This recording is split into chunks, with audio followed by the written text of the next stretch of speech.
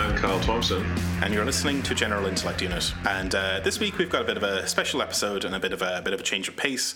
We're going to be taking a retrospective over the last 32 episodes, I think, by now. I think this is the 33rd episode. Why are we doing this? I think it partially because we know that, like, there's a lot of material, right? Like, we've produced a lot of stuff, and we're aware that we have the listeners that are getting on board now, and, you know, potentially going back to episode 1 and starting from there is kind of daunting. So to give you a bit of an overview of the series so far, and also to tie together some threads and some themes that have been developing in the background over time, and that in the normal run of an episode we never get to tie together because we're always running up against the time limit with just the material we have to cover, and there's no room for digressions, you know? Yeah. So in preparation for this, I went back over the notes for some of the episodes, and I realized that I'd lost the notes for some of the episodes because they were on paper, and I threw out the notebook.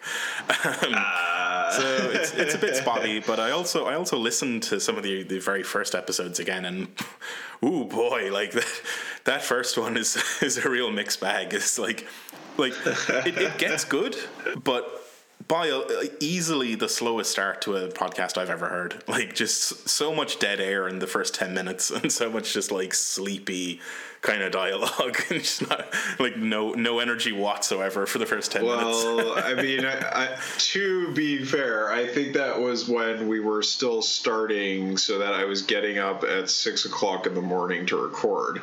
So I think that may have something to do with my lack of energy. But I mean, it does get good, right? Like, it does actually get good. Yeah. I was struck with that episode, like, episode 001, podcast of the Cybernetic Marxists. It's remarkable how much of the show is there in the first episode, right? Like, and how many of the themes are present. And we sort of nailed the opening of it, really. Yeah. Like, I think we've had a pretty consistent vision for what this podcast is about, and we've picked our readings and we've picked our guests according to what we wanted to do at the beginning here, and I think that has worked quite well. That, you know, this is not a podcast about, for the most part, day-to-day political back and forth, right? It is not a podcast about you know, what is the best form of political engagement, right? Generally speaking, and it is not a podcast about every possible concern to Marxists or to systems theorists or anything like that. It has quite a bit of focus to it, and I think it benefits from that. Mm-hmm. Yeah, it does. I think certainly. Like, remembering back, like, how much of that was deliberate, and like, because I know we don't touch much on, like, current event stuff, and I wonder how much that was a deliberate choice and how much of it is just an artifact of the way we record the show, right? Like we have such a long backlog. There's no point in making contemporary references. Well, I mean, from what I remember, that was deliberate. Like, that was a deliberate choice, because there are many podcasts out there that cover those things, right? Like, I'm not saying it's bad to cover those things. I'm just saying, what's the point in us doing it, right? Like, we are both very busy with our work and certainly don't have the resources to keep up with the discourse. And it's like, I think we both kind of came into it with this idea of doing more sort of like background work. Yeah. And I'm definitely glad we did, because like, now that I'm thinking about it, that was a deliberate thing, because like I follow a lot of left podcasts and stuff, and like it's like it's nice to have a diversity of sort of viewpoints on the same subjects, but then like when something happens, a sort of major event or an election or a whatever, some sort of world event, and then every goddamn podcast is doing the same episode that week, it's kind of like, oh, okay, I can stomach 4 of these, but the 5th one is going to be a bit hard to kind of pay attention to. Sure. So yeah, it's nice. It's nice to have this. This focus particularly on the sort of fusion of technology and sort of technical stuff with the socialist politics, which is a very, touching back on what we're supposed to be talking about, it's a very strong theme in the first episode, right? And particularly kind of like we sort of started out with this program of like trying to push back against this apolitical, in quotes, sort of techie stance that you get amongst technical folks, right? That like, oh, I'm not political, I'm just a programmer, that kind of shit. It's like, no, dude, come on. Yeah, and I mean, I think that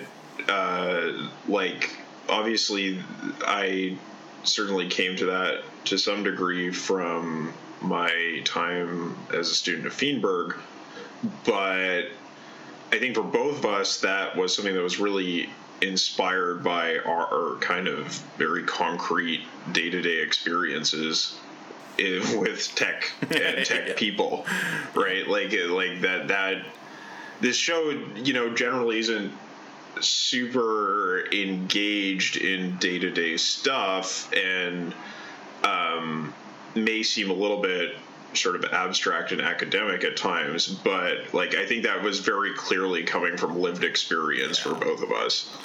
Yeah, I mean, it definitely, like for me, it's like because I went from kind of left organizing to kind of getting out of that for a while and kind of getting into technology and kind of taking up, like wearing that kind of sort of liberal techie hat for a while, and then being kind of like consistently put off by a lot of what I was seeing and a lot of the discourse I was hearing, and then kind of, over the course of years working up to this point where it was like, bad enough that I had to start a show about it. Yeah.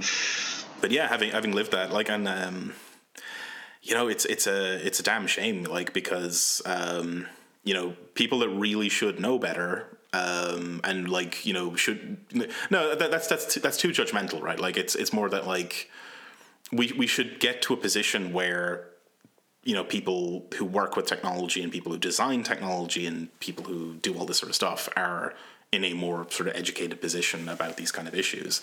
So that's just recasting it, not so much as a personal failing as a systemic failing. But yeah, all that's there in the first episode. And the other sort of big theme as well that like we stick to is that the future is contingent, right? That like it's not determined. Like this technical determinism that you get out of techie folk and just a lot of people in general. Like we even talk about this in the first couple of episodes, that like a lot of this sort of Silicon Valley kind of ideology has just seeped into the general culture like everywhere in the world and is now just kind of the default.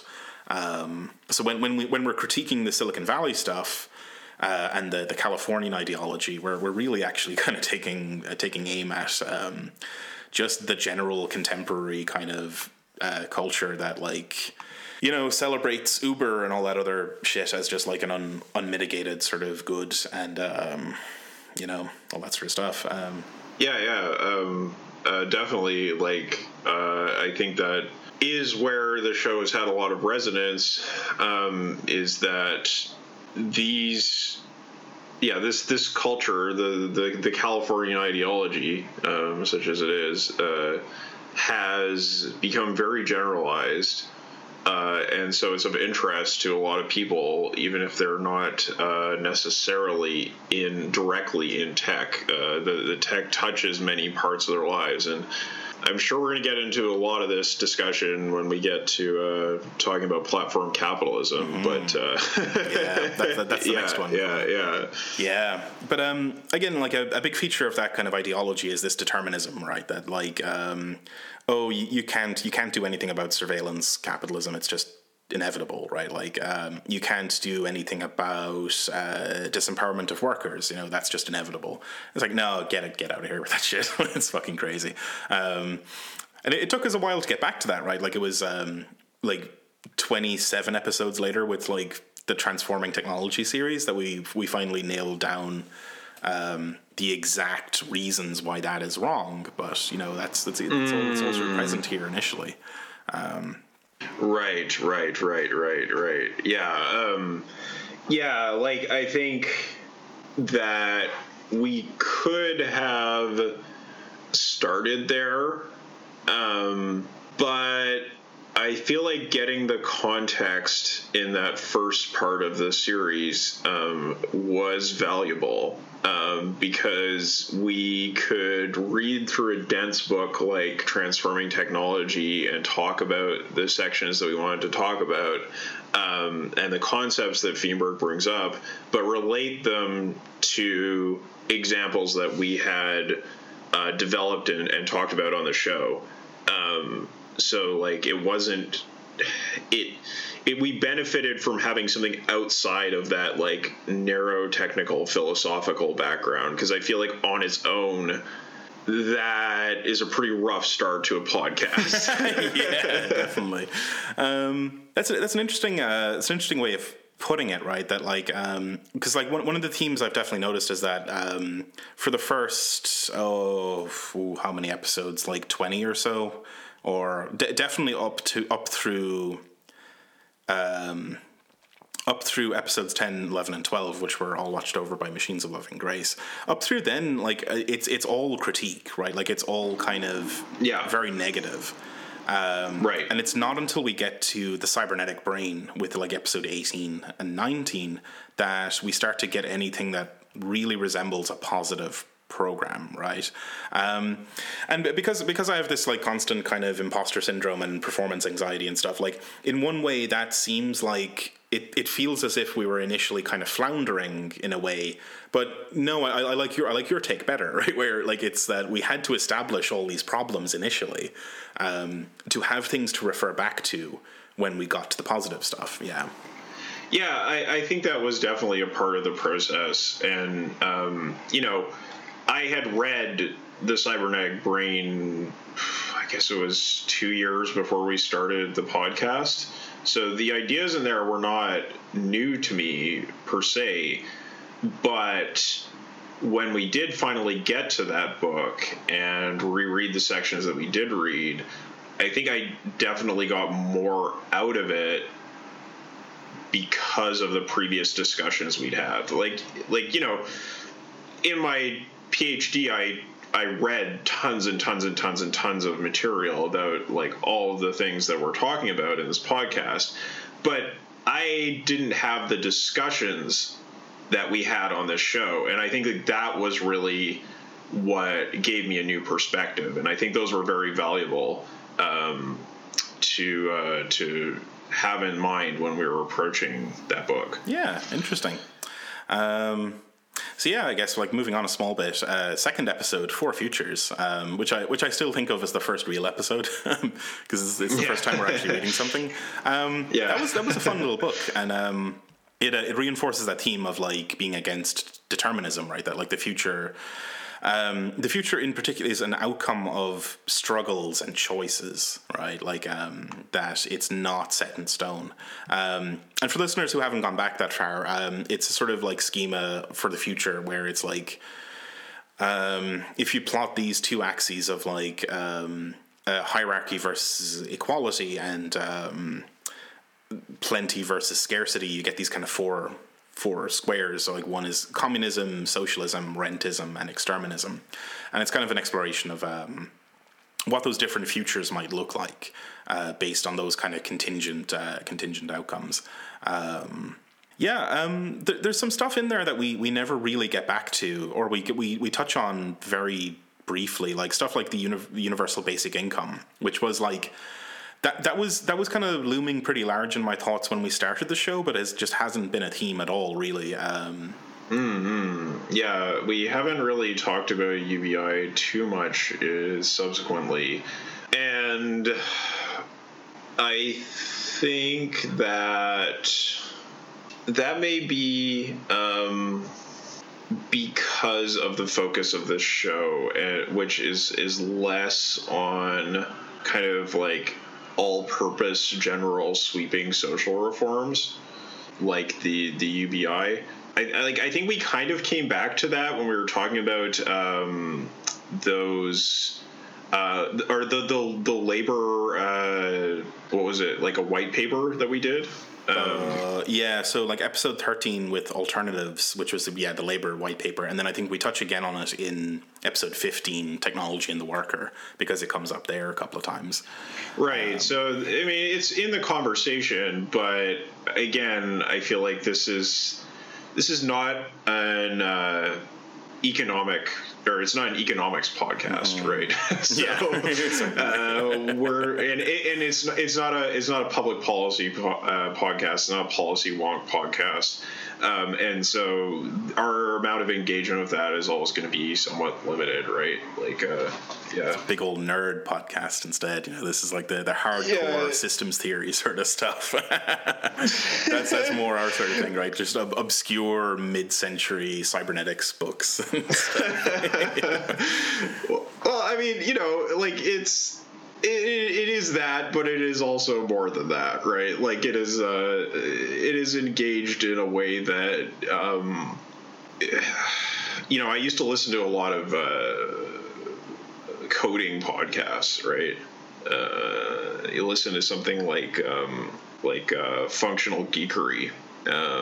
Right, like that's a podcast that is purely about programming languages and information theory and basically functional programming, and we're not that, right? Like we are not apolitical, technical, decontextualized in the way that sort of show is. And I really, like, if we ever become that, then the show's fucking over at that point. Then I'm done. I'm out. Yeah. Absolutely not. No. It's a show that's all about synthesis, right? Like we're always synthesizing something. I think that's the strong theme throughout all of the episodes, really. Yeah. Yeah. Episodes 3 and 4, Blade Runner 2049, pretty fun, fun movie and fun episodes.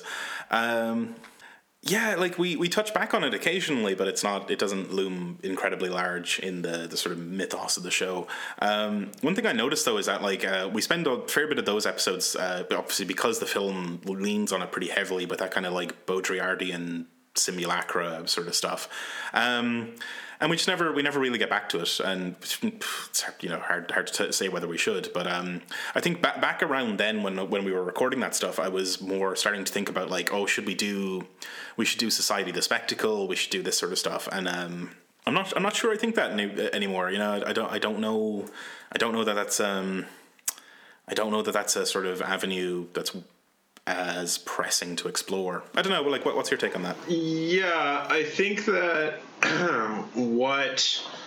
I think maybe one reason why we haven't gone in that direction is because Baudrillard's analysis is fundamentally pessimistic, and we've tried to kind of create more, not necessarily optimism, but at least openness in our thinking.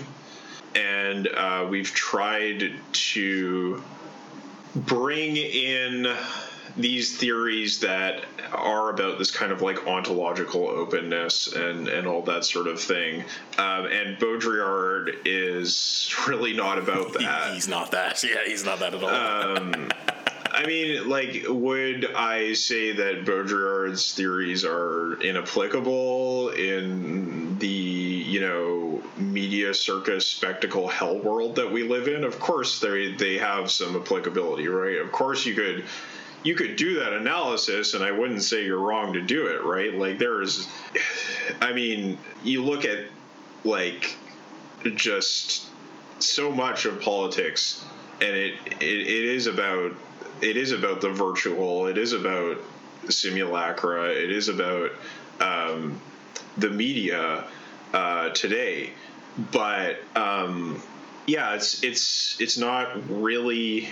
I mean, I often have the thought with this show that there may be something like somewhat Pollyanna about our work, right? That like we're coming from a place of like, yeah, like, you know, at least I can say, like, you know, my job has really run me into the ground again and again this last year. And I really personally feel the crunch and the just sort of the oppressive nature of working in a capitalist system at a very personal level. Yeah. But nevertheless, I guess there is a certain amount of insularity about my current life, or the life that I've led over the last couple of years, that has allowed me to kind of talk about these somewhat more abstract or somewhat more blue sky kind of topics. Yeah. Right. And yeah, you know, I often think about like, well, are we being too Pollyanna? Like, is this too divorced from how incredibly awful things actually are? But, you know, to kind of take it or leave it, that's what the show is.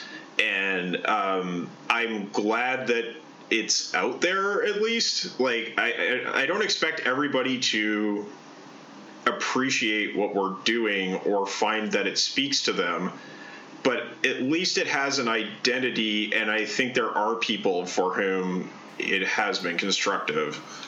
Yeah, I agree. Like, I think the thought has crossed my mind as well that, like, perhaps we're a bit too Pollyanna, yeah, as you put it.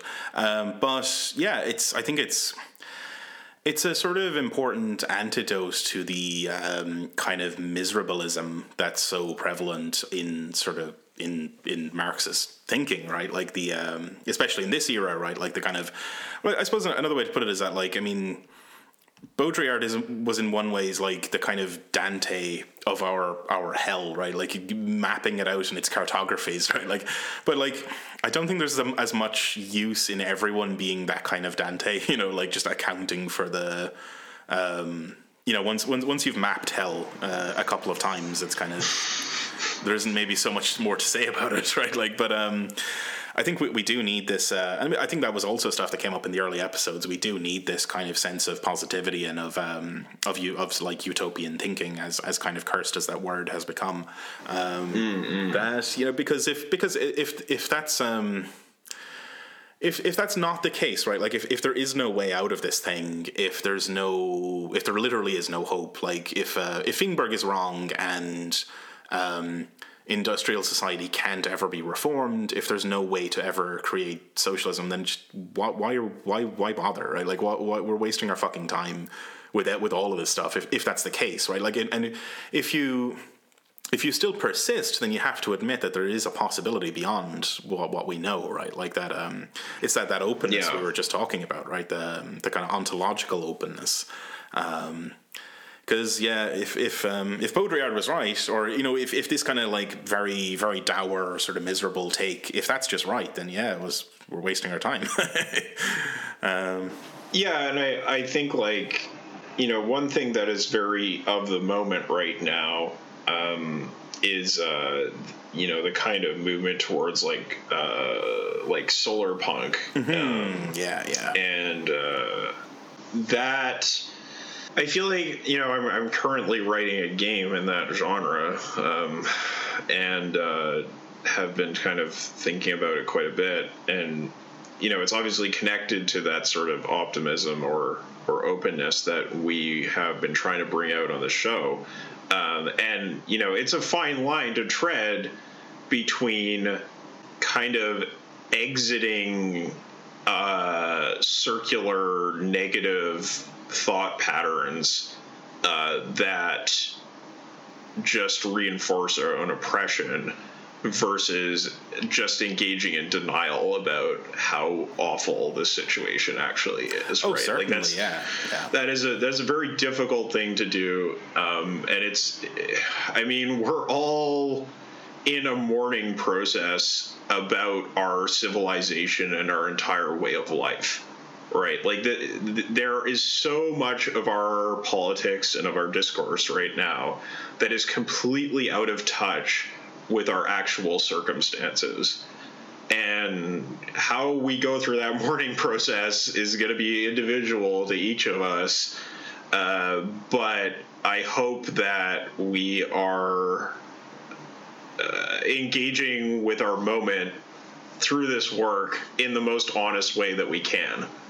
I'd like to think so, and I hope that we haven't ever crossed into any kind of denialism in the sort of, in the, you know, like you're right that that is a tricky balance, right? Like it is a very tricky balance. Yeah, it's something we have to keep an eye on constantly. I would hope. I don't think we have ever gone properly into kind of denial mode.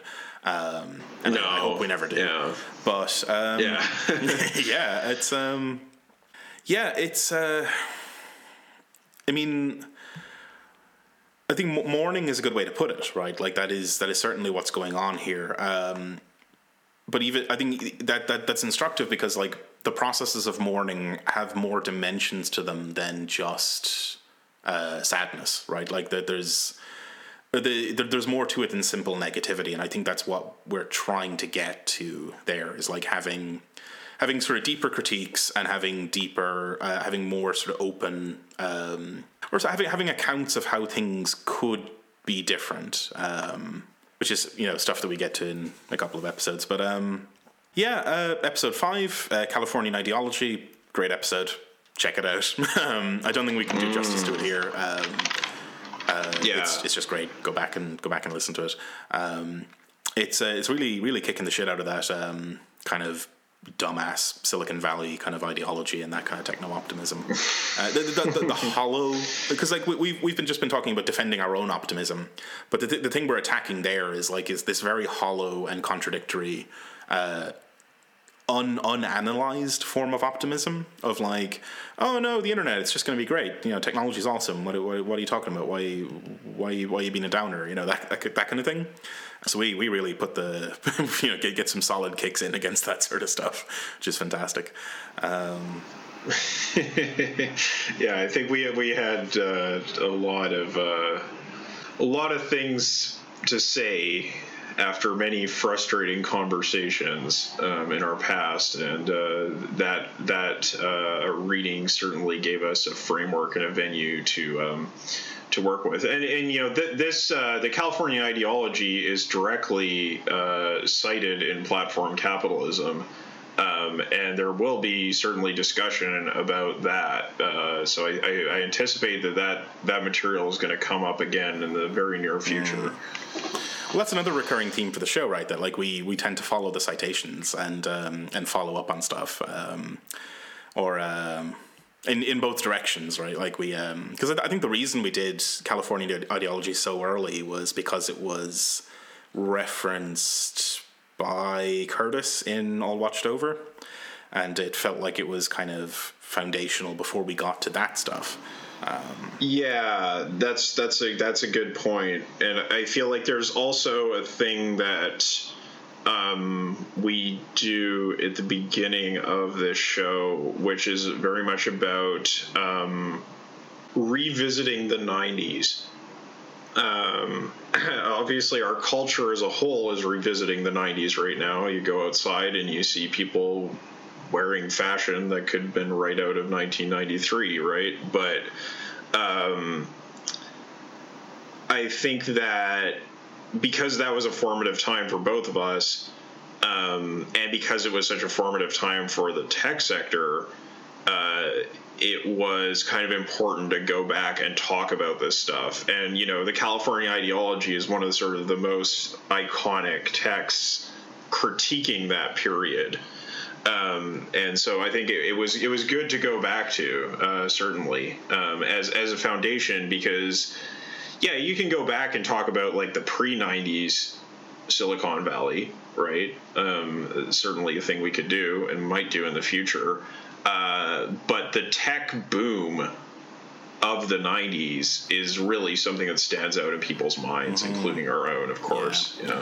I mean, even like to give a bit of a preview for the upcoming episode on platform capitalism, like that book makes the case that like that tech boom of the 90s sets the tone for everything that comes after it. Right, and I think that is accurate. Yes. Yeah. So it's very much calling the key for by which tech will play from there on. This also is the genesis of like a recurring theme for the show, in that like we tried to record too much in one session and just like fucking flamed out completely. We were going to record the Californian ideology and the next one of flying cars and the declining rate of profit at the same time, because we thought, they're two pretty short like articles, and it's like, whoa, boy, dude, we have this awful habit of misjudging the amount of material that we have in front of us. Yeah. Oh, well. It definitely happens. Yeah. But Flying Cars is a good episode. It touches on a lot of stuff that will again, these are the recurring themes, right? That like in the early episodes we kick off stuff that'll come up again and again, but like the ones that stand out to me are this notion of like stagnation, like in the face of like everyone sort of believes that capitalism is still super dynamic and that technology is still accelerating and all that sort of stuff, but like a sober analysis of it says otherwise, and that also stuff like the insufficiency of markets, right, to deliver on big promises, right, that like it which would come up again later with the accelerationists and such, and that like capitalism just isn't as innovative as it thinks it is. So it's two episodes back to back that are like getting really solid digs in against this kind of like mainstream Silicon Valley sort of ideology, but from two different angles, and like those articles are separated by a decade at least, aren't they? Or 20 years even? Yes. Yeah. It's a fair bit of time. Yeah. That's a good pair of episodes, though. Definitely go back and check those out if you're just joining us now. I feel like we refer back to that article a lot, or at least I do. Like, I'm constantly referring back to that article because it does make its point very strongly. Episode 7, Alienation, it was a bit of a departure for like the format of the show, where we were, instead of reading a particular text, we were going over a particular topic, like Marxian theory of alienation. I think it's a solid episode, but it's not a format we come back to very often. So I don't know, what does that say about it? Yeah, there may be. I mean, I think what it is that we may find the need to cover another topic like that again, but it's certainly difficult to provide a good account of a subject like that, something I think we'll continue to do sparingly, because that it's not just that it's a lot of work, it's that there's only some subjects where we might feel qualified to give that kind of survey of the topic, right? So I know I was drawing a lot on my time in grad school and my studies there to sort of basically give a lecture on the subject of alienation and Marxism. And yeah, like, I mean, how many subjects could I give a lecture about? Well, there's probably quite a few, but how many of them are relevant to the show? It's kind of hit or miss. So yeah, I think we might come back to it again. I just think it will be only if we really see like, oh, there's a gap here that we need to fill, right? Because we could have gone and talked about say the cybernetic brain right away, but I do, and like we could have talked about like xenofeminism right away, but they wouldn't have been as good, right? Like if we did them that early, like they just wouldn't have been that good. I think that background was valuable, because like as much as like xenofeminism comes out of the anti-humanist tradition, at least having a background of what Marxist humanism is, or at least the sort of positive side of it, as opposed to the side that really got severely critiqued, I think was valuable there. So yeah, I mean, I don't have anything at the front of my mind in terms of like, oh, this is a topic we absolutely have to cover, but it was a thing that was coming up again and again in discussion, but we hadn't really defined yet, right? And so that's where I think we felt the need to do a definitional episode like that. Yeah. Yeah, I agree. It's very much a foundational sort of concept. It's just that there isn't that much to say about it right now. But it's solid episode. Go back and check it out. Actually, you know what? Go back and check them all out. Even with that caveat at the top of the show, right? Yeah, you've got all the time in the world. They're all pretty good, right? No, like for sure. Episodes 8 and 9 read plenty. That was a fun read. But like. That was our first touch point with cybernetics, but I thought it was absolutely hilarious later when we got to interview Andrew Pickering, and he was like, "Nah, that wasn't really cybernetics." Like, okay, it was a cybernetics, right? It was just not the one that he found interesting. Yeah. Is there anything that jumps out at you for those episodes? Oh boy, I mean, I think. I still think that book is really great. I think it's really good at communicating through example.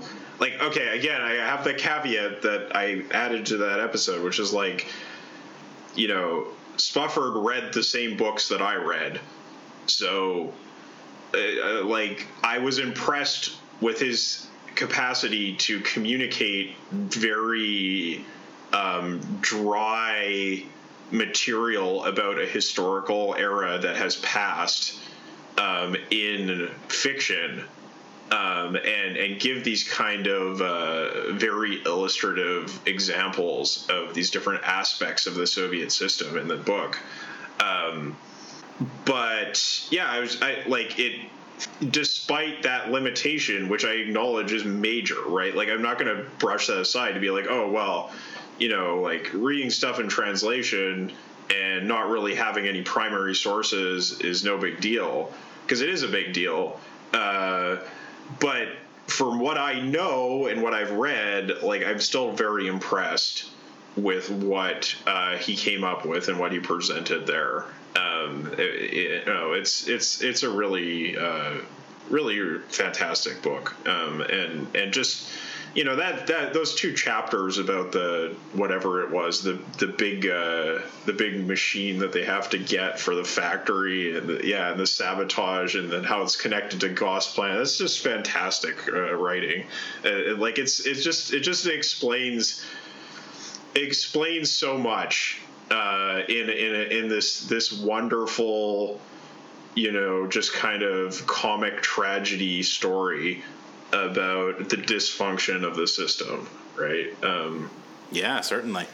I think the other sort of thing to touch on here is that it's an example of that sort of optimism that we were just talking about. Like, it's the first time we were seeing, like, the whole background to it is an attempt at a rational economy, right? Like, as far off the rails as it ends up going, there are those early chapters that do a very good job of putting across just how daring that attempt was, and how the people sort of involved in the early days really sort of felt that the pressing the need for that mission, right? And it gives us some glimpse of, like, I mean, if we're not wasting our time, then we have some plan or some pretension to want to do something like this again, right? Like a cybernetically rational economy, or a future that is very different from the one we know now, right? Having a historical example of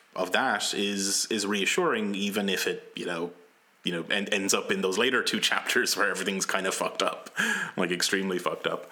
Yeah, like, I mean, this is sort of a thing that like Curtis brings up in hyper-normalization, but there are sort of parallels you might draw between that moment of crisis for the Soviet system and the moment of crisis that we find ourselves in now. And that sort of that sense of dislocation, I think I get this a lot less in my everyday life. But whenever I go to like a conference, like an academic conference, or when I'm talking to people who are sort of very invested in the system or the way it operates, or just have some stake in this kind of like general conceptual level of how our society is organized, there's this incredible sense of dislocation, this incredible anxiety that people have, this sense that like the bottom has fallen out. There is basically nothing holding up this edifice anymore. Right. And especially when you go and talk to academics. Right. In that kind of situation, we do have to think boldly and in a very exploratory way. And it's good to look back at this kind of example, right? Like, that's one of the reasons why the book became so popular in the first place, was that it was a follow-up on the 2008 crisis, right? Like, people were like, well, obviously, like, the 2008 crisis called into question our entire organization as a civilization, and then this is a book about a similar sort of topic. So really good stuff.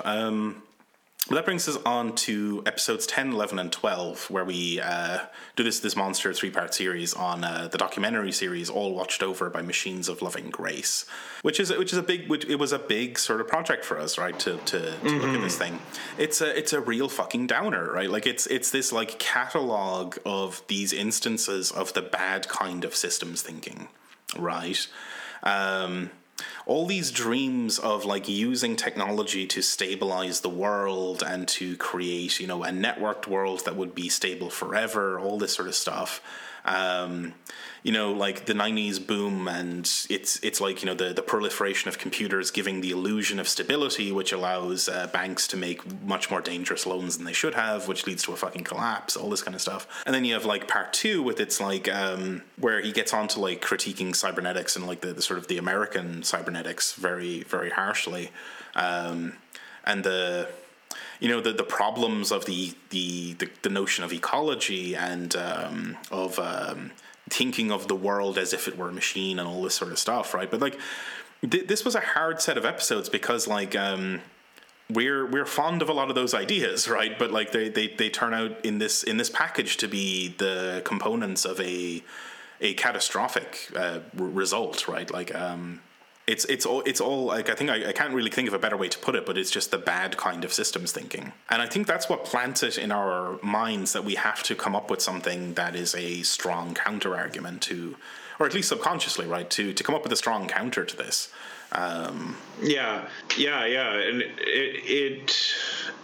you're absolutely right. We see in that series so much of where this stuff can go very wrong. And it is very pessimistic. And it was interesting. I think Curtis did an interview recently with, what was it, The Economist or Financial Times? The Economist, I believe, yeah. The Economist, yeah. And the tone of the discussion was, it felt almost a little bit more optimistic than what you usually see from him. So maybe he's turning a corner. I don't know. I mean, maybe there's something different going on. Maybe there's a change in his perspective, because I mean, maybe it was just because he was put opposite some shithead from The Economist, but I felt like it just seemed like a different tone, and I don't know, maybe he'll do something interesting in the near future that we'll be able to cover and sort of revisit his work and maybe talk about what we've come to think of in the time since we covered Alt Watchover. Yeah, sure. I wonder if we can get him on the show. That'd be amazing. Yeah. I'd be stunned if that happened, but still. So I guess we can sort of like... There's a lot of themes there that I think we'll maybe come back to in a short while when we get to the cybernetic brain, because that's where we get to this kind of like positive counter argument, or at least just like stuff to contrast it with, because like there's one thing in the notes here that I kind of want to mention. There's like this one thing that Curtis like harps on constantly is this like these people in the documentary and like the people he's accounting for, like they have this really narrow over application of a machine metaphor to like nature is a machine. This MacBook in front of me is a machine. Therefore, nature is a MacBook. You know, that sort of really dumbass kind of like narrow frame of thinking, and that's in stark contrast to, say, Stafford Beer, you know, who we'll get to in Cybernetic Brain, and like my other sort of favorite thinkers like Deleuze and Guattari, who have this like extremely open version of a machine or system ontology that is so much more rich and vibrant and dynamic than the kind of I can only describe it as narrow machine thinking that came over these folks, you know. And it was quite interesting because I've been working on this paper on and off about governance and games, I just came across this factoid that if you remember, there was the one guy that was on the show talking about like early warning systems, and then how his ideas sort of informed the Club of Rome. The guy with the dumb name, Buckminster Fuller. Is that him? No, not Buckminster Fuller. It was Jay Forrester. Yeah, Jay Forrester. So it turns out, like, I'm not 100% sure of this, but I got a pretty good. I did look it up, and turns out this guy wrote some stuff on urban planning, and that actually ended up becoming the inspiration for SimCity. Woo! Fantastic. Oh boy. Yeah, I was like, wow. Yeah, wow. Like, because I mean, you know, I think as screwed up as like a ton of the assumptions about urban planning that are in SimCity, I think it still informs a lot of people's ideas of like how cities are planned, right?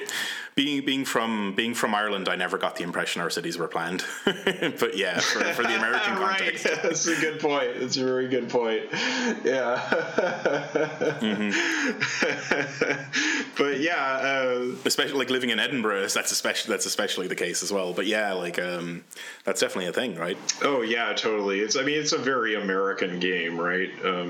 That's an excellent point. That you know, the sort of assumptions that are baked into that game are very much of the American mold. Yeah. But you know, it's just interesting to see that, like, you know, this guy's ideas were not just Club of Rome ecology stuff, but actually, you know, were like a direct inspiration for this artifact of my childhood, and like basically the game that came to define all city builders that preceded it. I mean, that's this very sort of like popular systems thinking that's out there in the world. And if anybody wants to sort of dive into that a little bit more, there is I think an episode of 3 Moves Ahead on the latest expansion of City Skylines, and they get into that discussion quite a bit in there, and it's quite interesting. That's cool. Yeah. So yeah, I mean, all watched over. Those 3 episodes are I think great episodes of our show. Definitely check them out. Episode 13, alternatives, and this was me continuing from episode 7, Alienation, and then later we'd get an episode called Accelerate. I was trying to keep the one-word episodes to always begin with A, if I could. I'm not sure that pattern will hold, but it'd be nice if I could keep that joke going. Well, it's New Year, you gotta switch it up. Go to B now. Yeah, that's a real challenge. That was a fun episode in that, like, we read a paper from or commissioned by the Labour Party of the UK, and we read a piece from David Graeber and Wengrow about it's sort of an odd piece about, like, human history, right? Like, and how our assumptions about how we transitioned from early societies to, like, agriculture are actually kind of really quite wrong. But it's this theme again of, like, the possibilities for societal formations are much wider and more malleable than we expect them to be, which is that kind of Pollyanna kind of point again, right? Things can be good, or at the very least things can be different, right? That's what we were getting to there. Yeah. Yep.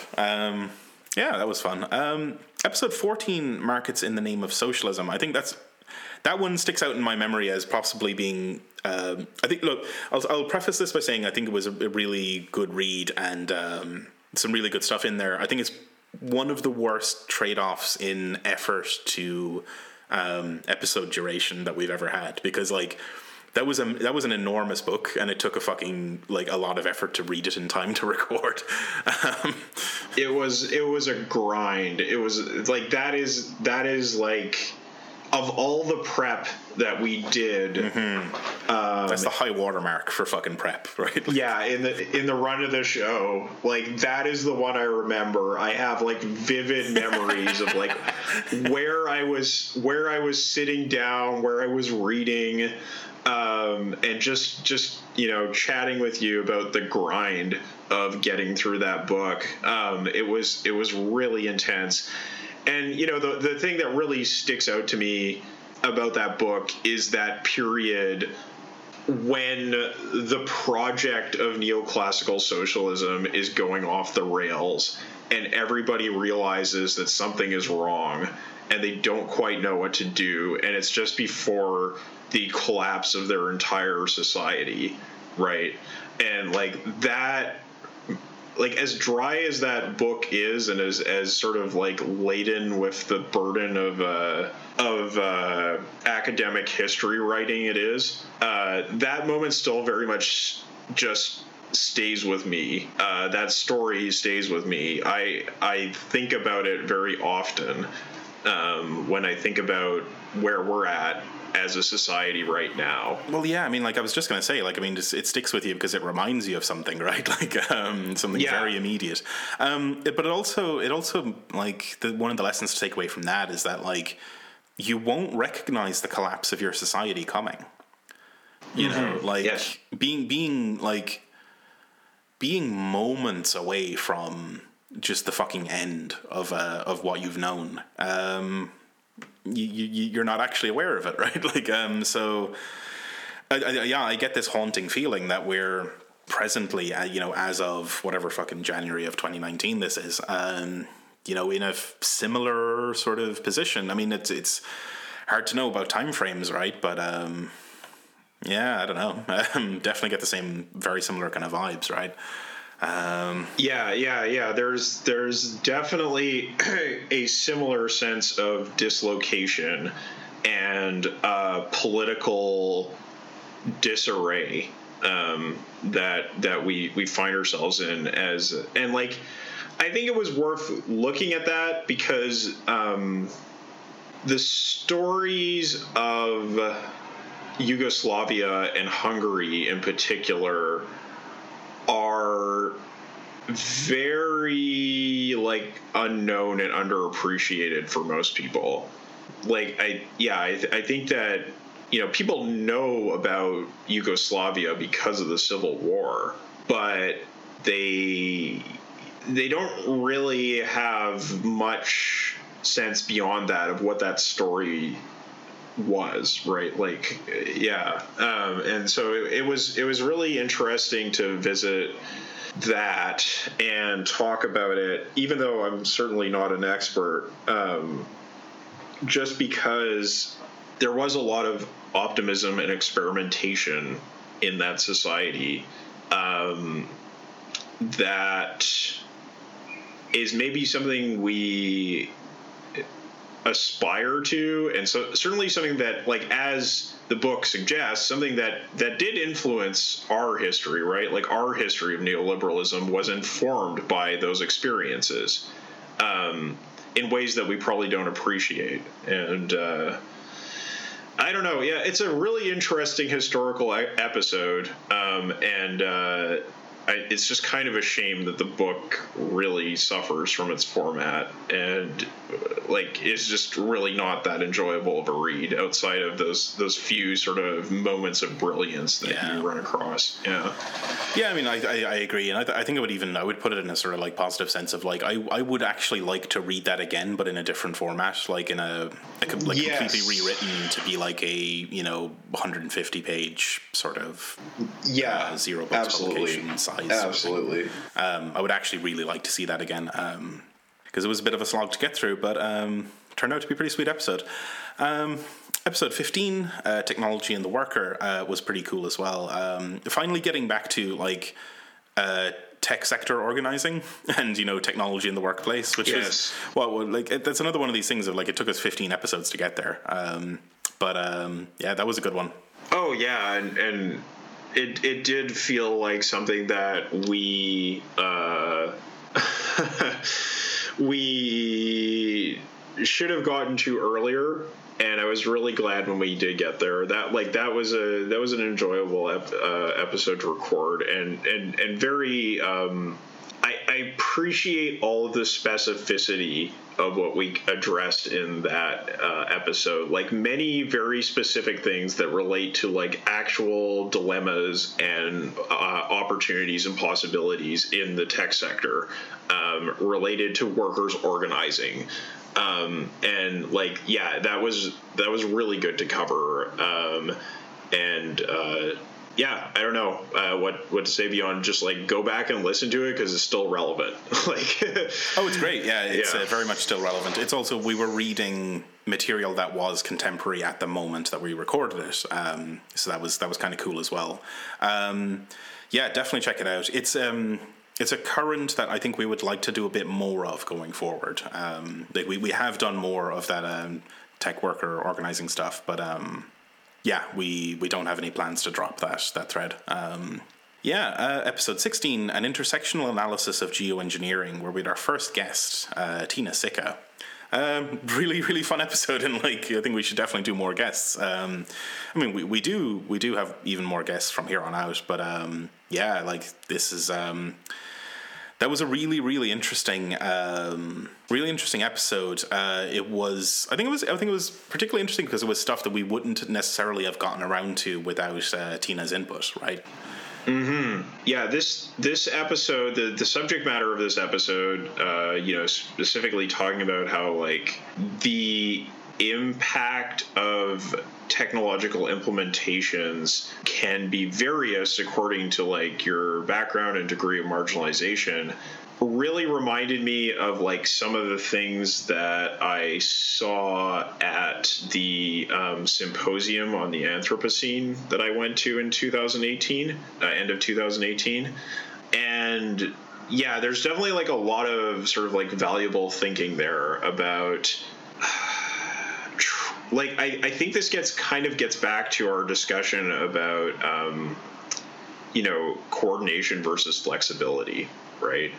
And I think it's really important to keep these kinds of considerations in mind when thinking about approaches to dealing with the challenges of our time, right? Like geoengineering is like a potential maybe kind of solution to the massive problems that we're facing. Like not really, but solution like, in big fucking quotes, right? Like it's in big quotes, but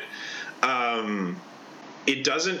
It's certainly like I think that the thing that this paper or this chapter was getting at really was that that kind of like all-encompassing response doesn't really have that flexibility, right? It doesn't have the requisite variety to deal with the variety of people's lived experiences, right? And I think that's a really interesting avenue of thought. So I look forward to seeing more of that. Or even to like to touch on, because I think we're making allusion to the immediately prior episode on inherent instability of disordered systems.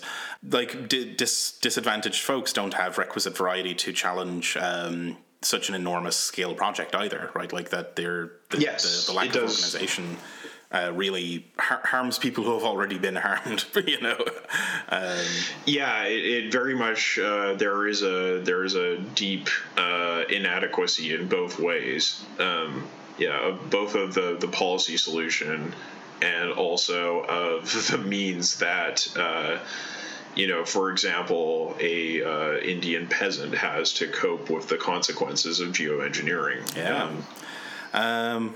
Great episode. I mean, I'm wrapping up every one of these sections with like great episode, check it out. But like, great episode, check it out. Episode 17, The Dispossessed with Fraser. That was another really great one, and the first work of fiction that we've tackled. Well, aside from Red Plenty, right? Oh fuck yeah, that's right. Is it fiction? You know, no, it is. Yeah. Why do I keep forgetting it's that? Historical fiction, right? It's historical fiction. Yeah, but like there's something to it where that like I completely forgot that was fiction. I don't know. Yeah, weird. But yeah, The Dispossessed was fun. Like really. Again, this theme of like very real possibilities for living differently, right? Is the sort of one of the major themes of that book. Yes. I mean, it is a fantastic book, just really amazing. One of the best books I've ever read, for sure. And that one sticks with me for a lot of reasons, both because it's such a good book and also because it was just so difficult to get through for me. It was rough, but I really am glad that we recorded the episode. I'm really glad I got a chance to read it, and I look forward to doing more of Le Guin's work on the show because I'm continually impressed with the quality of her writing. Mm-hmm. Yeah, just incredible work. I think what was it we thought we would do? Like, was it The Left-Handed Darkness or something? Yes, but that's right. We'll get around to that, I'm sure, at some point. It was nice to take a break to do something fictional, right? Like to have a bit of elbow room or a bit of leg room to just stretch out and kick back, you know. And Fraser's a great guest as well. I feel like your experience of the book was rather different than mine. Oh yeah, you were in a big rush. It felt more like I don't know, just it was bad. It was I was I had major PTSD flashbacks from grad school reading that book, and it was really difficult to get through to the point that I didn't read the whole thing until afterwards, right?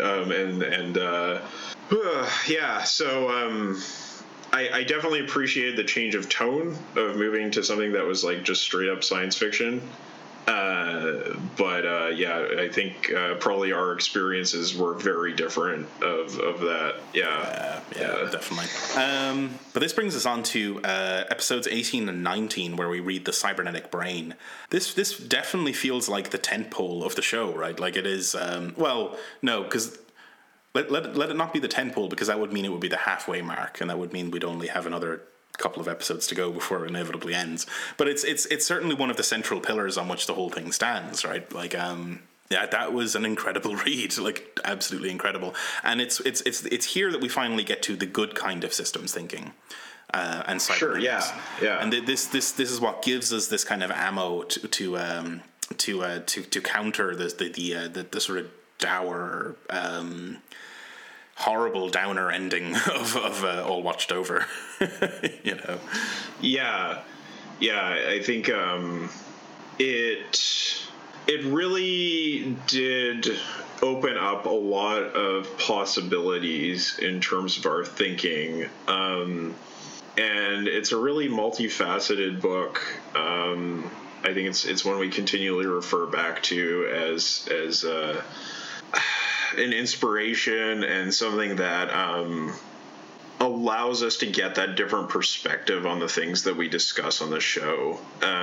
It's just very valuable. The sort of core ideas of the book are ones that I think about all the time. It's just. I hope to read some more chapters of it in the future on the show, because it is really, really good. Yeah, definitely. We should get onto some more of it.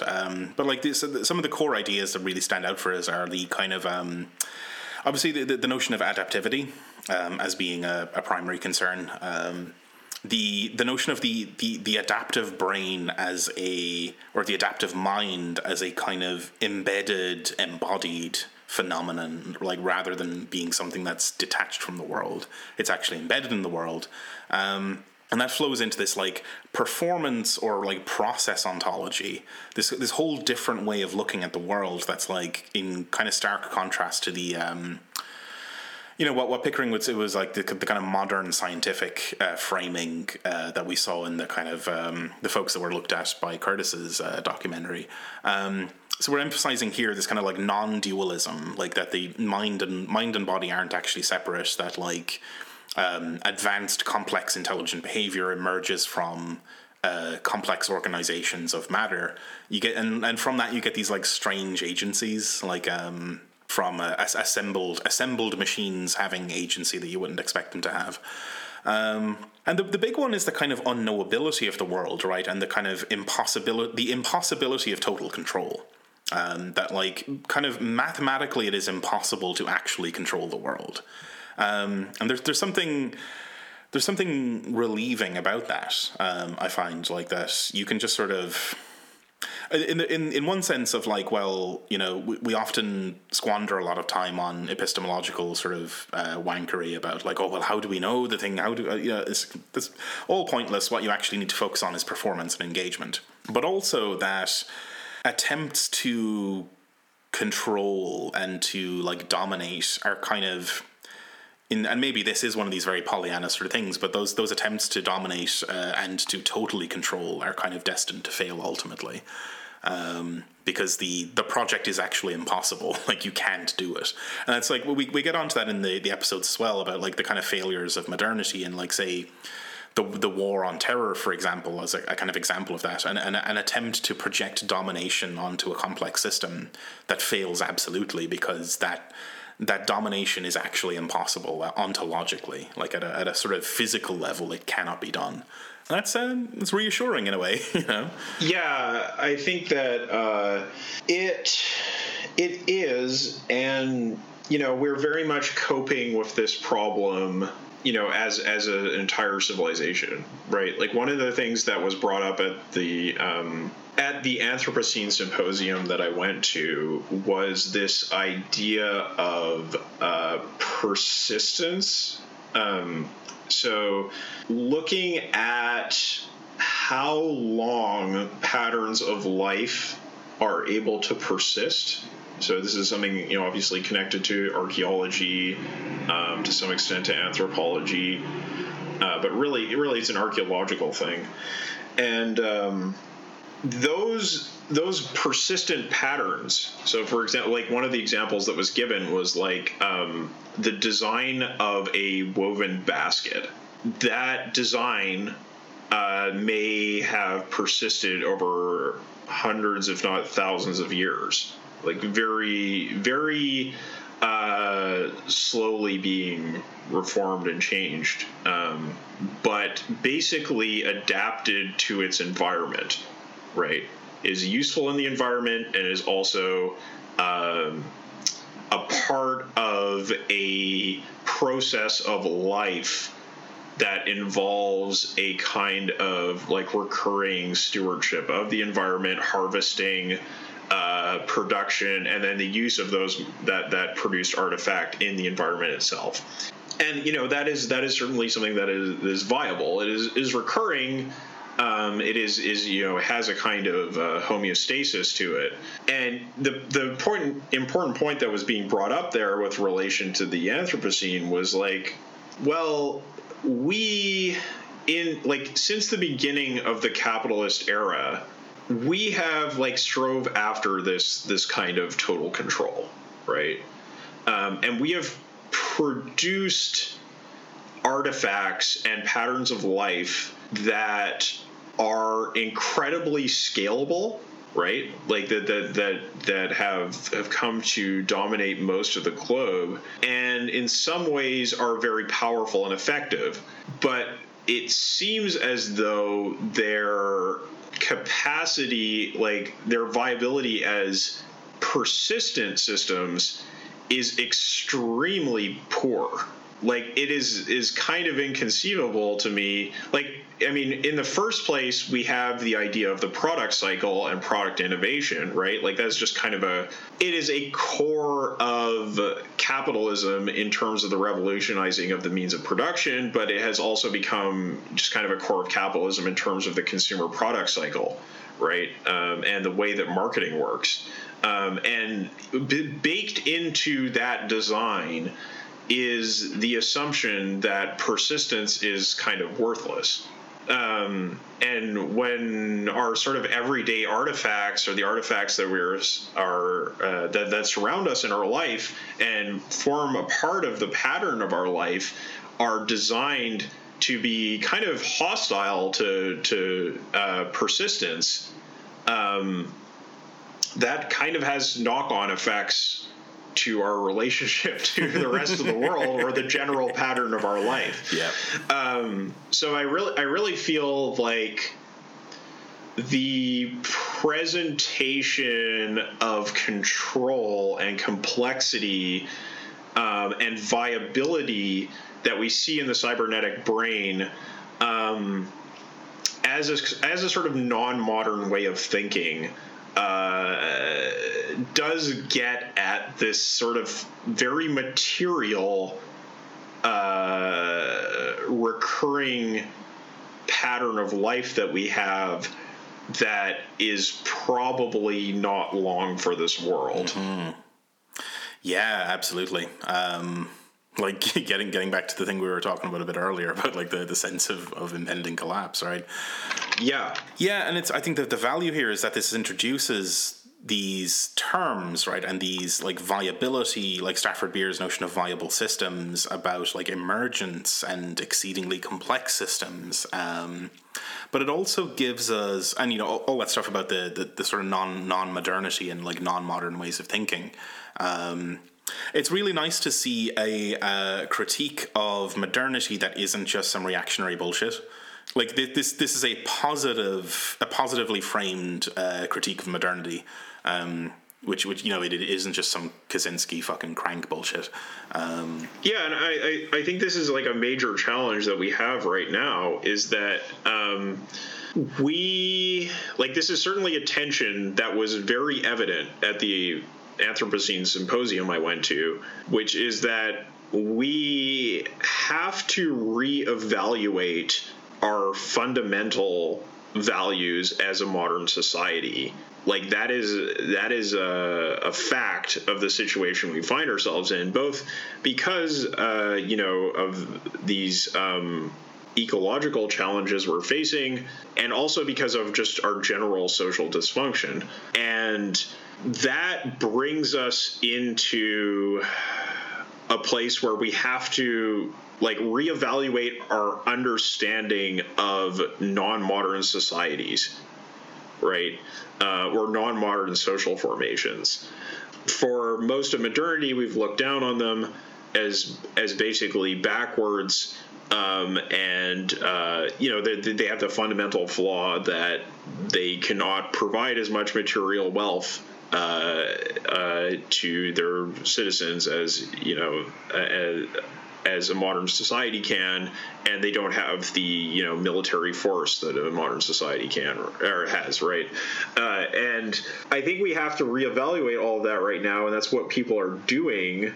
but it is very easy in so doing to fall into sort of reactionary patterns of thought, sort of Malthusianisms or like limits to growth ideas, or just sort of like the uncritical valorization of village life or traditional life, and I think that we really need tools like we find in the cybernetic brain to conduct that reevaluation in a sort of careful way, in a way that may allow us to both enjoy some of the freedoms we have today, and maybe enjoy other freedoms that we don't have today, going forward, as opposed to saying, well, we just, need to go full on primitivist or whatever, or like, that,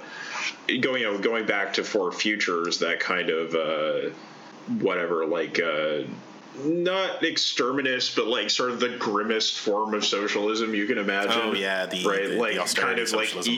Like eco-Stalinism or something like that. Which is pretty much the specter that the right uses to scare people about climate change measures. Right? Is that like, oh well, the socialists are just going to take everything you have and force you to live on gruel at gunpoint to protect the environment, right? Yeah.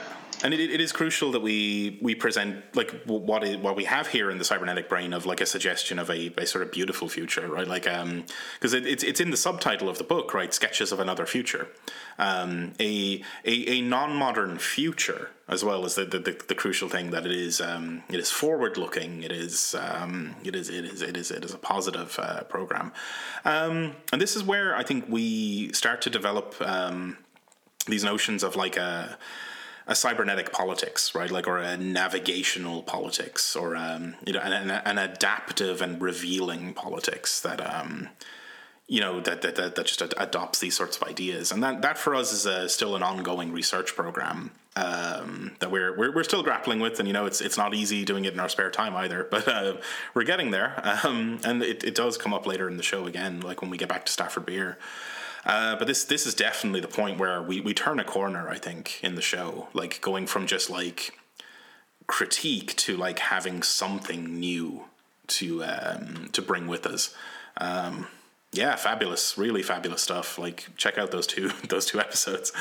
The next one, episode 20, Yeoman Coders, is a pretty awesome discussion, I think, of the kind of labor relations of open source software. And it does touch back on the kind of Californian ideology stuff. I don't think there's an immense amount of stuff to say about it now, but it was a good episode. Yeah, I think like there's enough detail there that it's worth just kind of going back and listening to it. But like really, it is about that topic of the way that open source presents itself and what actually underlies its functioning, and what kind of labor relations it promotes. And that's something I had thought about for a very long time prior to recording that episode. And I think it's worth going to listen to. Yeah. I think I would like to cover more of that sort of stuff in the future, but like I think the thing that struck me in building these notes for this episode was that like I don't like, you don't get much of that sort of particular analysis, right, that we could sort of base it off of, except for like the article that we did read for that episode as the jumping off point. But if the listeners know about any stuff that like rings that particular bell, then like let us know. We would like to read. Yeah. I think that's actually pretty cutting edge thinking right there that you see. And I expect there will be more of it, but yeah, it is quite rare. But yeah, let us know if you're aware of any obscure stuff that we would like to read on that front. Episode 21, Accelerate, again, keeping with the A's. A brief history of accelerationism, which is something we had been asked to cover a couple of times, and we sort of go over the origins of this pattern of thought up through, from Deleuze and Guattari through Lyotard up through Land and the CCRU and Fisher. And then we sort of close off the episode with a read of the Accelerate Manifesto by Nick Cernishek and Alex Williams, which is more of like a left acceleration thing, which is like, from what I can tell, like absolutely fucking derided in the sort of proper accelerationist Twitter sort of sphere. But then most of those people are dorks anyway, so I'm not too worried. That was a good read, I thought, the manifesto. Like it explicitly calls for this navigational politics. An acceleration that is also navigational, which I think we found pretty interesting, and we managed to synthesize some pretty cool thoughts out of that by combining it with the cybernetic brain. And we'll be returning to Cernishek with platform capitalism very soon. Yeah. The other sort of thing there is that it also reminded us a lot of flying cars, right? Where it's a similar argument that like. Capitalism as we know it now is kind of running on fumes off of like previous periods of dynamism, and that like in its current state it's actually very, very stagnant, and it ends up countering the sort of arguments of the sort of Landians about their sort of their obsession with like accelerated deterritorialization, that like capital as we know it right now is actually very re-territorializing and very stodgy, and there's a call there to kind of re-accelerate the process and break out of capitalism as we know it. However, in the end, it's not actually accelerationism, right? Like it's a different sort of thing that's being called for, but it's a thing we kind of like, I mean, that's I think there's fertile ground there, and I think it's something we sort of do in the background for the rest of the show, is we're sort of taking the best parts of that manifesto and combining them with the navigational stuff of the cybernetic brain, and that's a good episode, and that's stuff that's like, for 2/3 of the episode we're in critique mode against the sort of mainline accelerationists, but then like there is a current of that thought that we quite like as well, and and I think that this kind of critique of capitalism as insufficient will, like, it seems to be sort of gathering steam. It seems to be getting some kind of popular traction these days, and I think given that we're fairly certainly about to enter another financial crisis, I think in the aftermath of that it will be another sort of moment where we'll have a very dismal recovery, and this kind of argument will have traction, right? It will be relevant. Yeah. Oh yeah, definitely. So to be totally clear, we're recording this in January of 2019, and like everything that we're seeing at the moment in the sort of business press is pointing towards an imminent recession. Or slowdown, or whatever you want to call it. So that's going to be super fun. It's probably going to have happened by the time this comes out, or maybe not. Maybe everyone will have egg on their faces. Who knows? It's hard to predict precisely, but I feel like within a year, maybe two, I think we're going to see some pretty dire events, financially speaking. But hey, I mean, I am no cheerleader for the stock market. I'm just, like everybody else, we all have to suffer the consequences of this way this system is organized. Yeah, grim stuff.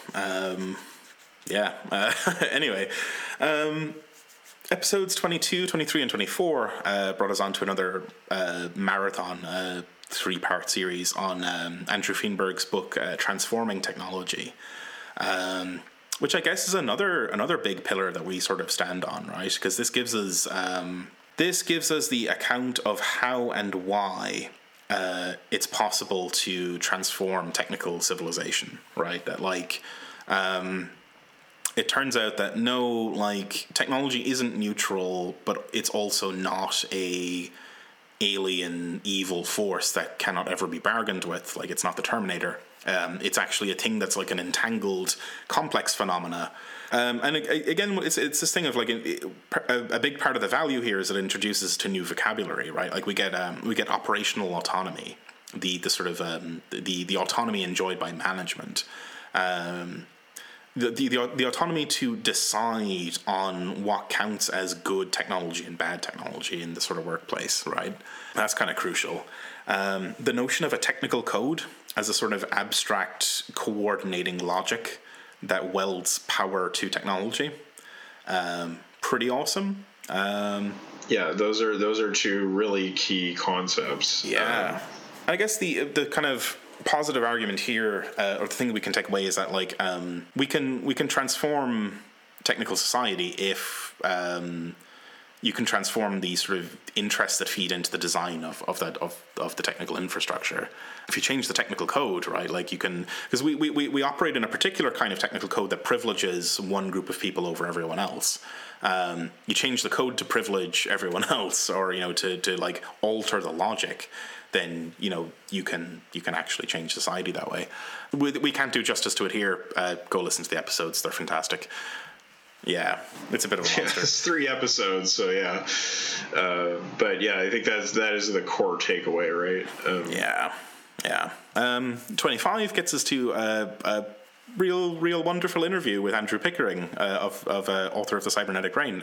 Just great stuff. Absolutely wonderful. Yeah, it was a pleasure. Yeah, Skype was fucking horrific though. Oh boy, Jesus Christ. Yeah, never Skype again.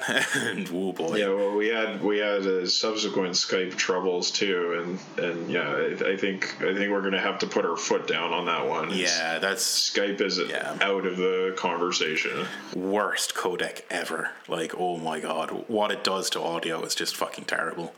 Well, it's just antiquated, right? Yeah. But otherwise, like, great stuff, and it was wonderful to talk to Andrew. Then episode 26 brings us up to a sort of fun sort of reversal of or not a reversal of format, but a fun change of format as well, where it was a report back from a conference I attended, Metaforum, in November of 2018. But the Metaforum is a non-profit organization that's set up to continue the work of Stafford Beer. So I got to hang about for a couple of days with people who worked with Stafford directly, people who've been applying his ideas in business for however long.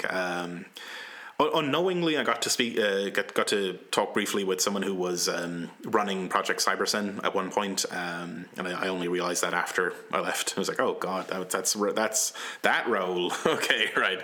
Now I know who it is. Wonderful, like really wonderful experience, and just fantastic. Yeah, it was definitely interesting to hear your experiences, and I've been talking about this symposium that I went to, and the reason why I didn't do a similar episode about that was I wasn't able to attend the whole thing, so I feel like I couldn't really do it justice, but yeah, hopefully we'll have more of these sort of experiences in the future that we'll be able to report back on and kind of give people a sense of what sorts of gatherings are out there and what they might have to offer. I mean, it's pretty common in like coding podcasts to talk about, the conference circuit. And I don't think we're ever really going to be doing that exactly, but just giving that sort of report on what we did experience, I think, can have some value. Mm-hmm, certainly. And I mean, yeah, I think there's also kind of more. There's more, I don't know, intellectual value in our sort of attending conferences about the Anthropocene and about Stafford Beer's work and cybernetics, and then reporting back on that, as opposed to like going to another fucking JavaScript conference. Oh, of course. Yeah. But I mean, yeah, that is, I feel like, yeah, I mean, that's, I'm not gonna, I'm totally not gonna be up here talking about, the hot new framework you gotta learn. Get your coder boot camp right away. But it would be great. I think it would be great to try to attend more these sort of relevant conferences. And then, again, invite for the listeners, if you know of things that we don't know about, let us know. That's always a standing invitation anyway. But, yeah. Yeah, cool. So where are we? Episodes 27 and 28 on xenofeminism with our guest, Kira McGran. Another excellent guest episode. Wow, like, Jesus. It's so much... I love when we have guests on, it's just fantastic. I think it's also been good to get, because obviously the xenofeminism thing is it explicitly a feminism and touching on the intersection of like gender and technology and so on. Being able to talk about that and also to get a guest that like complements our sort of perspectives and brings their own stuff to the table. Wonderful. It's a recipe for a great episode. Yeah, it was a really good conversation. The only thing that sort of came up to me in the wake of this episode was there was this. We might have to link it in the show notes because I can't remember the exact title, but there was a essay that came out. I want to say like about month and a half, 2 months ago, and it was. This very like searing critique of cybernetic feminism as like kind of like the problems of that Haraway style perspective when considering the experience of disabled people who actually, make use of prostheses on a regular basis, and that's just a practical part of their lives. And so I think we might have to put that in the show notes. Like, I don't think it invalidates what we were saying there, but like it definitely gave me pause. Maybe we'll throw that in the show notes because it is a very good essay. It's very to the point, and it raises some real questions about how our culture thinks about like embodied cybernetics. So maybe we'll revisit that with an episode in the future. I can't guarantee it, but I feel like I'm not doing it justice even now. So sure. We might have to do that. I still definitely stand behind the discussion we had in xenofeminism in that episode because it was just such a great conversation with Kira, and it's well worth listening to. Yeah. I think that what you just mentioned there sort of highlights something that's perhaps not explicit in the way we run the show, but is I think comes up a couple of times where we're not particularly, like in most cases, we're not particularly like emotionally attached to the sort of material we cover, so we are absolutely fine with scathing critiques of it. And like if somebody publishes a book that completely invalidates the cybernetic brain, we'll cover it, on the off chance that happens. But like, so yeah, that's well up our alley, and we're not going to like stand for any particular author or material that we cover. Like, and I think we've been like openly critical of stuff that we've read as well. In fact, we have the missing episode as well, where we were so critical of it we couldn't even bother to record the damn thing. Oh, for sure, yeah. And I mean the criticisms that I read were subsequent to that episode, and like they were pointing out a blind spot, and that was definitely a blind spot that I had. Like it just was not really on my radar, and so I think it's very important to the way we think about cybernetics, and so probably we'll talk about that more in the future. Sure, yeah, definitely. Episode 29, Player of Games with Fraser Simons again.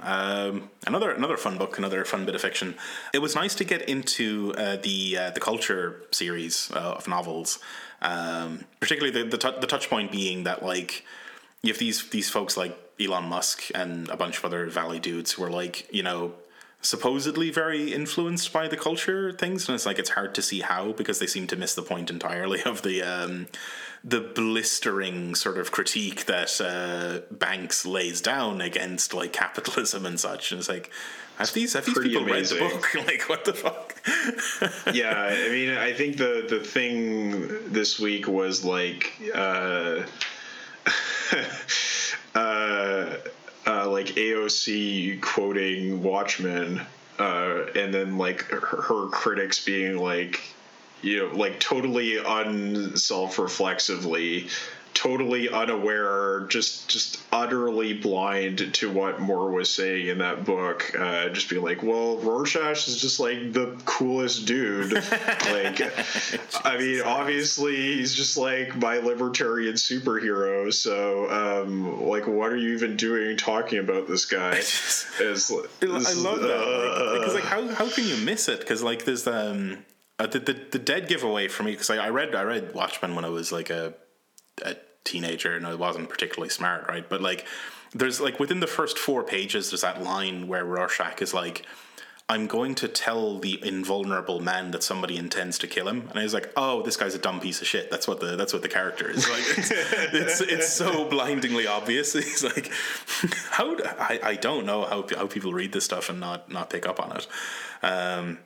But yeah, I mean, Player of Games is fantastic. Some of the sort of really interesting themes were like that, like structure matters and like language matters and technique matters, right? That like the protagonist is altered by their contact with a society that has such a radically different structure and a different way of speaking and a different way of like interacting with each other and with their built environment and such, that it actually does warp his mind eventually. Yeah, fantastic. And like, especially the thing about like how power and systems are woven together was fabulous. Yeah, totally. And I think there is actually, similarly, there's probably a huge discussion to be had about the way that disability is treated in that book. I kind of brought it up at the end of the discussion, but when I went back and thought about the book more and the way that, oh, what's his name? The drone that Flurim Saho or whatever. Or no, the bad drone. Yeah. The bad, quote unquote, bad drone. Yeah, the narrator. Well, it ends up being the same person anyway, but. Yeah. Fuck it. We'll just call him the bad drone, whatever. Yeah. The way that he frames his situation in terms of disability in the culture is actually really interesting and something we didn't really address as well as we might have. I think there's probably a full discussion to be had there. Yeah. Well, we took it on face value for what he was saying, that like, oh, he feels as if he's been defanged or whatever. But that's like, what does that mean in a society like the culture? I think is a big question that you can kind of get into a little bit more than we might, or than we did in that episode. Great episode again. I did have one little bit I want to elbow in here, because I had it in my notes, and I remember I mentioned it in the episode that I intended to come back to this before we wrapped up, and I forgot to do it. But that like there's a really interesting bit like that, like there's only 4 chapters in the book, like, or 4 sections, and the actual chapters aren't really numbered. But the last of them is called Machina Ex Machina, which is, the machine from the machine, and it's a play on this usual thing of like Deus Ex Machina. But in the language of Azad, like the empire that the protagonist goes to visit, Azad means machine or system. So what it's getting at here is that like it's the machine from the machine, the system from the system, and Azad from Azad. And it, like, that's exactly what they're doing, right? The game of Azad that they use to determine the emperor of the empire called Azad is an autopoetic system that's self-perpetuating, in that the play of the game conditions you to be this kind of tyrannical emperor figure, and that further conditions the next run around the loop. So I thought that was actually very clever. And it leans on the reader remembering this like little factoid from the beginning of the book that, oh well, in their language Azad just means machine. fabulous. Yeah, that's really cool, and I definitely look forward to doing Accession on the show. That's gonna be good, because that is, I mean, especially in the moment that we are in right now, I am here for a book that is just the most searing burn on Tories ever found in a science fiction novel. What do they call the affront or something? The affront, yes, the affront. They're just like utterly offensive to every norm imaginable. Yeah, and then there's that awful dude who's like, well, actually, they're pretty cool. Yeah, I mean, it is good. I enjoy many things about that book. I look forward to covering it. Yep. So yeah, episode 30 then was an interview with Wendy Liu and Jason Prado about tech worker organizing, which was an excellent conversation. Lot of back and forth. We went dunking on open source software again. In that conversation too. Just excellent stuff, and like I think like our guest episodes have turned out to be some of the better episodes of the show. And I think like there was a part in the conversation where I was sort of dismissing political solutions to the situation because I was just thinking about how terribly captured Californian politics is by the tech sector, or American politics in general. And Wendy sort of rightly corrected me on that point, and I really appreciated that. Yeah, well, that's why we get smart folks on the show, right? Like as guests, because like we don't have sufficient variety to meet all these challenges, and we got to get clever people in. I mean, I've been out of politics for a very long time because I have been living in Japan. I don't have the franchise, and my residential status here is tenuous, but I'm sort of also in a privileged enough position that if things get really bad, I can leave, which is what I'm doing. Mm-hmm. So I expect that I will be having more sort of political engagement when I return to Canada and can actually engage in politics as a citizen as opposed to just a resident. Mm-hmm. Yeah, certainly. And that brings us up to like the kind of more or less the end of the run, right? Like the second to last, Designing Freedom, episode 31, where we read Stafford Beer's book of the same name, which is actually the notes to a series of lectures. Not really a book, but is also like quite a nice read. Yeah, this feels like it was very important stuff as well, right? Like particularly the points about like the frailty and insufficiency of our current institutions, right? Like, and he manages to frame that critique in cybernetic terms, right? In terms of variety and variety engineering, and stability, like this notion of cybernetic homeostasis, where a system is like dynamically stable and is able to respond to challenges from its environment. But that like our institutions aren't. They aren't fucking able to do that, and we're living the evidence of that right now. So I mean, like what's kind of remarkable is that Stafford was writing this stuff in the 70s, this is also something I notice in general with his writing, that he writes about things in the 60s and the 70s that are like imminently familiar now, as if nothing has improved in the intervening years. Yeah, that's very true. It certainly diagnosed some deep problems. And I mean, I think an interesting point that is brought up in that lecture series is that, like, yeah, homeostasis and homeostasis is a thing that we often think about in rather positive terms because we are bodies that need to be homeostatically viable to survive. But you know, he makes a good point that, like, in the case of a poorly adapted bureaucracy, superstability or homeostasis can actually be quite negative. So we have to it was interesting to sort of think through those ideas about systems that are quite stable and persistent, but actually in a very detrimental way to their environment. Yeah, it's bad stuff. But like the other thing that sort of stands out to me with that episode is that, like, or I suppose with that book, is that there was a lot of resonance with transforming technology, right? Like this argument for like one of the chapter titles is "Science in the Service of Man," that like kind of making a very similar argument to what Feinberg was making, but in 20 pages instead of 300. Which I found kind of interesting. Definite thematic resonance. And yeah, then the last episode we just recorded, episode 32, the inherent instability of disordered systems. That was a bit of an experiment as well. It was a little bit outside of our normal sort of set of things that we tend to read. It was a math paper or like a sort of a very heavily mathematical paper for one thing. I think it turned out to be pretty good.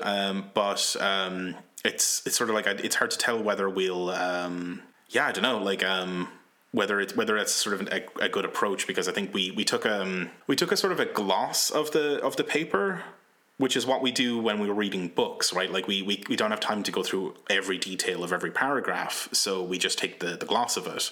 But I think it might have paid to have a bit of a closer reading of the thing, but it was hard to read it closely because it was leaning on sort of mathematical notation that's tough for both of us.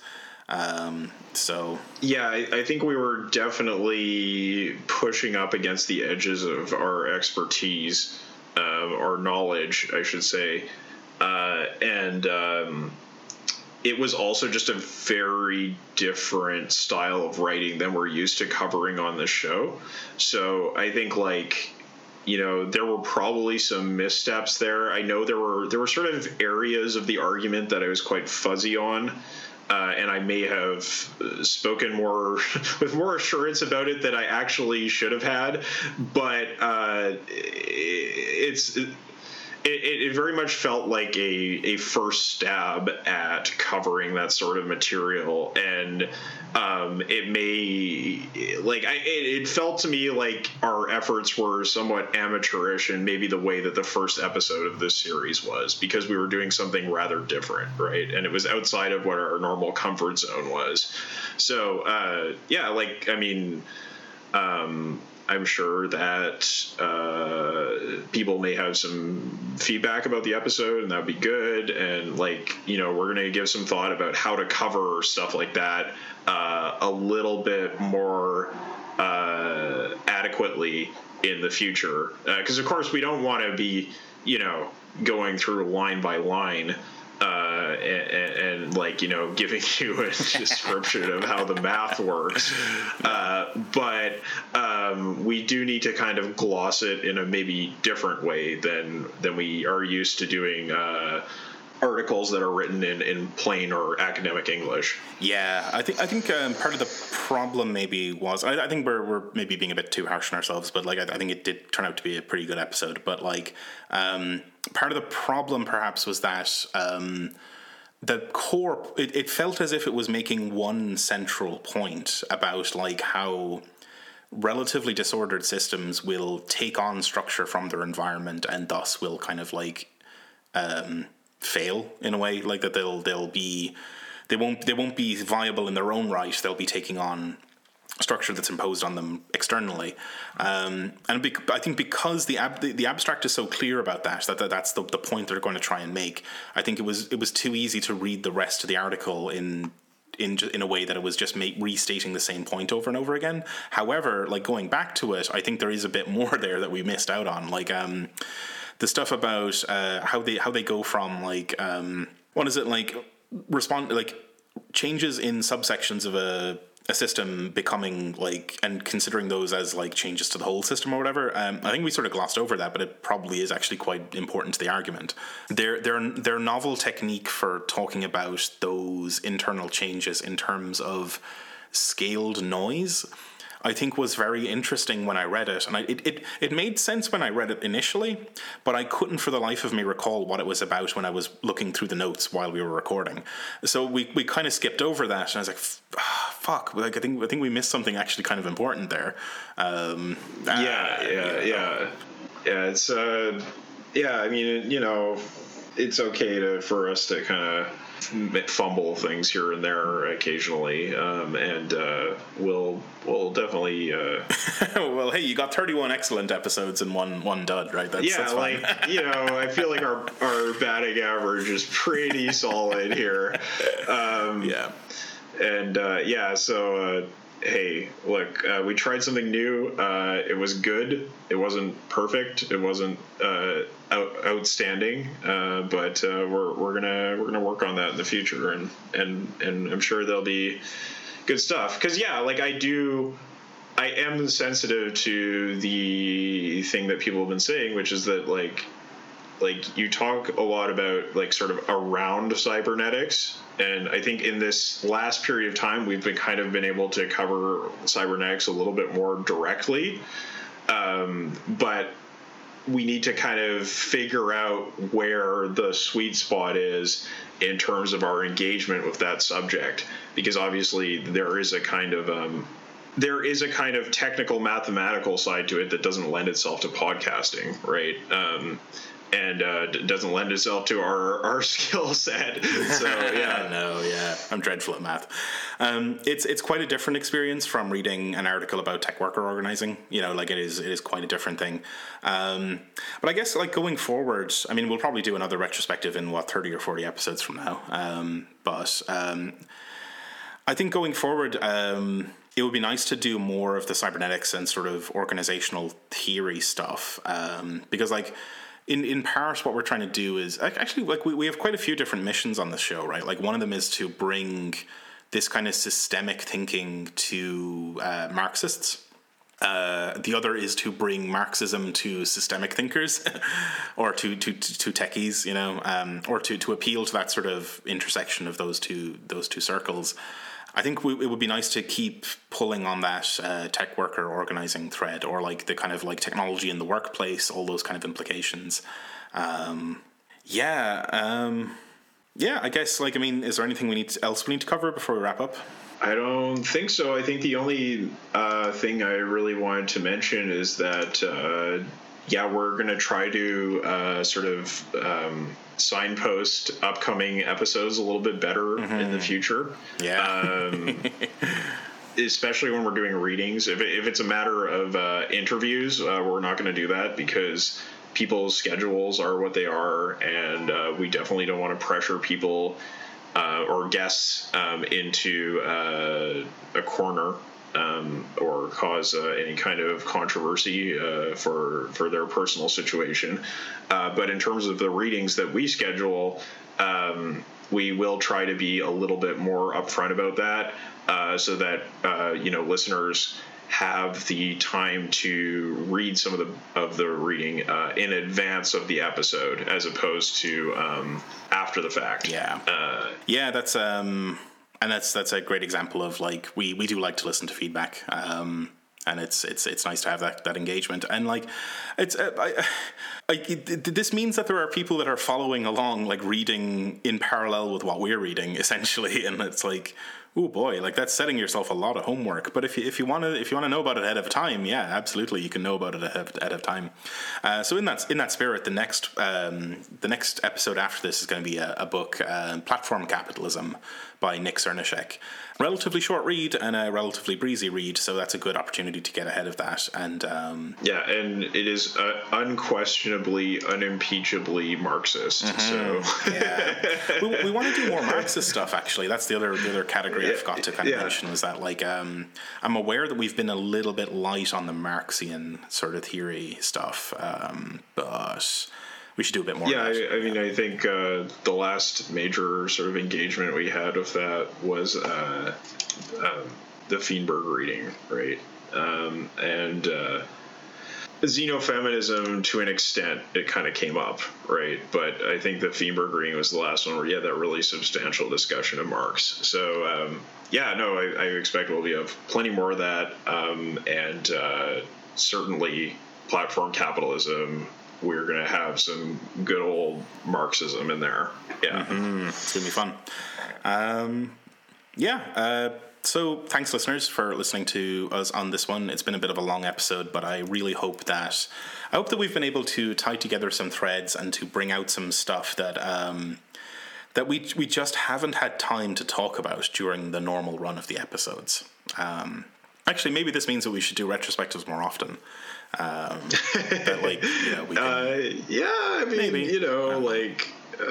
Every 20 episodes. That might be better, than maybe every 30. But yeah, it's been fun. Thanks for listening. If you want to catch up with us on the internet, we're on Twitter at GIUnitPod. We're on Facebook as General Intellect Unit. We're on generalintellectunit.net, and we're on all the podcast apps, so like, rate, subscribe, all that kind of stuff. If there's an opportunity to leave a review anywhere, like on iTunes, whatever, maybe think about doing that.